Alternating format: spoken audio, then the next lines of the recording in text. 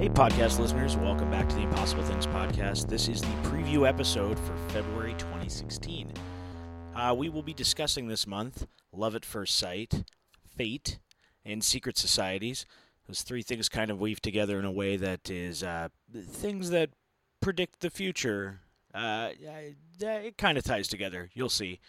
Why do we want these to be possible? I think that the romantic in most of us, at least in Western culture, probably around the world, want love at first sight to be real in order to, take the guesswork out of falling in love and having the process of the pain of finding the person to be in love with for the rest of your life to be handled, and probably to be handled by fate. Now, the question of who controls that fate could be left up to a secret society. That's kind of, I'm being generous with the thread here. So let's jump into the preview bits of this. Love at first sight has been in our history since the Greeks, the Romans, the Egyptians. We see it with Romeo and Juliet. We see it in fairy tales like Cinderella. There are plenty of famous people today who thoroughly believe and support the idea of love at first sight. Matthew McConaughey, Jessica Alba thinks it is, and Antonio Banderas thinks it is. I mean, we write music about it. We listen to music about it. It's just completely threaded through Western culture. And so, does it exist? I mean, it could be a chemical reaction, I suppose, but it's some sort of poetic attraction we have to wanting the search for love to not be painful and to be something that's just this happy ending fairy tale tied together with a bow present. I think that's what makes it appealing to us as an idea. Every love at first sight story must have a tragic end or tone to it. I mean, that's the way we write stories about it. Shakespeare certainly did several times. He's infamous for it. We also ascribe to the idea that only true love lasts, like that found with love at first sight. Love, and that love must be difficult to reach its final end, whether that be tragedy or happily ever after. Moving on to fate, it's best to define your terms when you're talking about fate because there are a couple of pretty major differences when you just say the word fate. They kind of all have a similar tone and meaning to them, but nonetheless, Merriam-Webster defines it as not only, quote, the will or principle or determining cause by which things in general are believed to come to be as they are or events to happen as they do, end quote. However, Merriam-Webster also, when pluralized fates, quote, the three goddesses who determine the course of human life in classical mythology, end quote.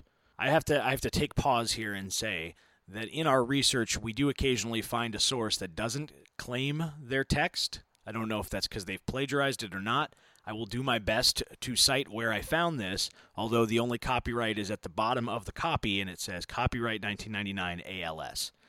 People, seriously, if you write something, you should credit yourself for writing it, so that when people like me quote it on their dumb podcast, you can sound smart.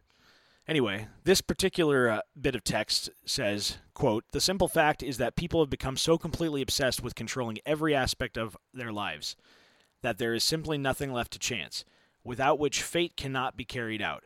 Fate is a strange set of circumstances and coincidences which tie certain souls to certain places and times, as well as together. However, today's people's trust in chance is far less, and their fear of the unexpected far greater, end quote. So that's kind of the general idea behind fate and how we view it as a society, or how we view it as a world society nowadays.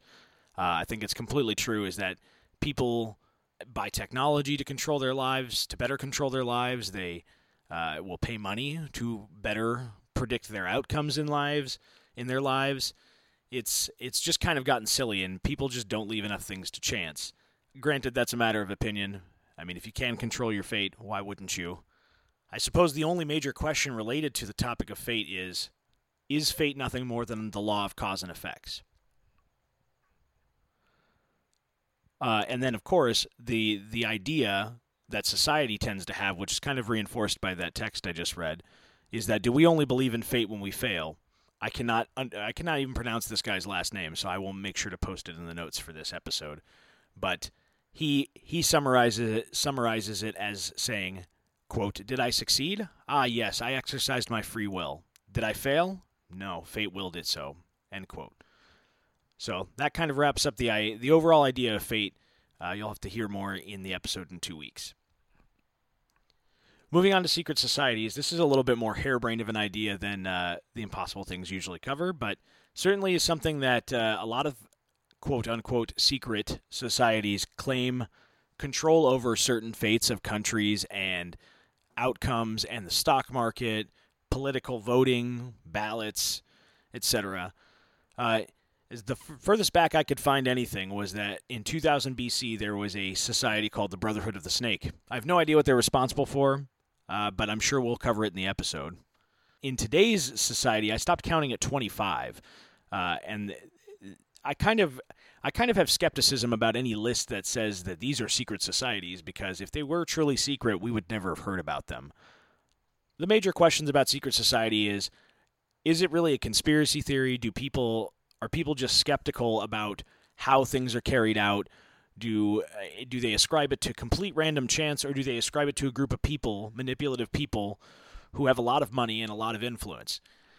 Those ideas are supported by people who blog about it, or people who sit on the news and say aliens came down and controlled them in some way, or that they were paid off a large sum of money to lie about something, or to do any of those types of things. It's kind of got a wide swath of some truth and some harebrainedness to it, but we'll cover more of that in the episode in 3 weeks.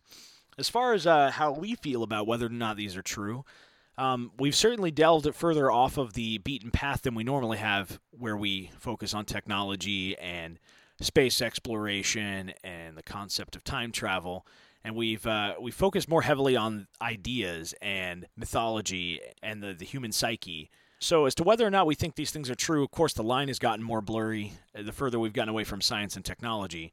So you'll have to tune in and listen to what we think about these 3 topics this month. And, of course, you can always head over to our website, impossiblethingspodcast.com, to interact with us on Facebook and Twitter, as well as to make topic suggestions via email. We will talk to you next week when we explore the idea of love at first sight. Thanks for listening.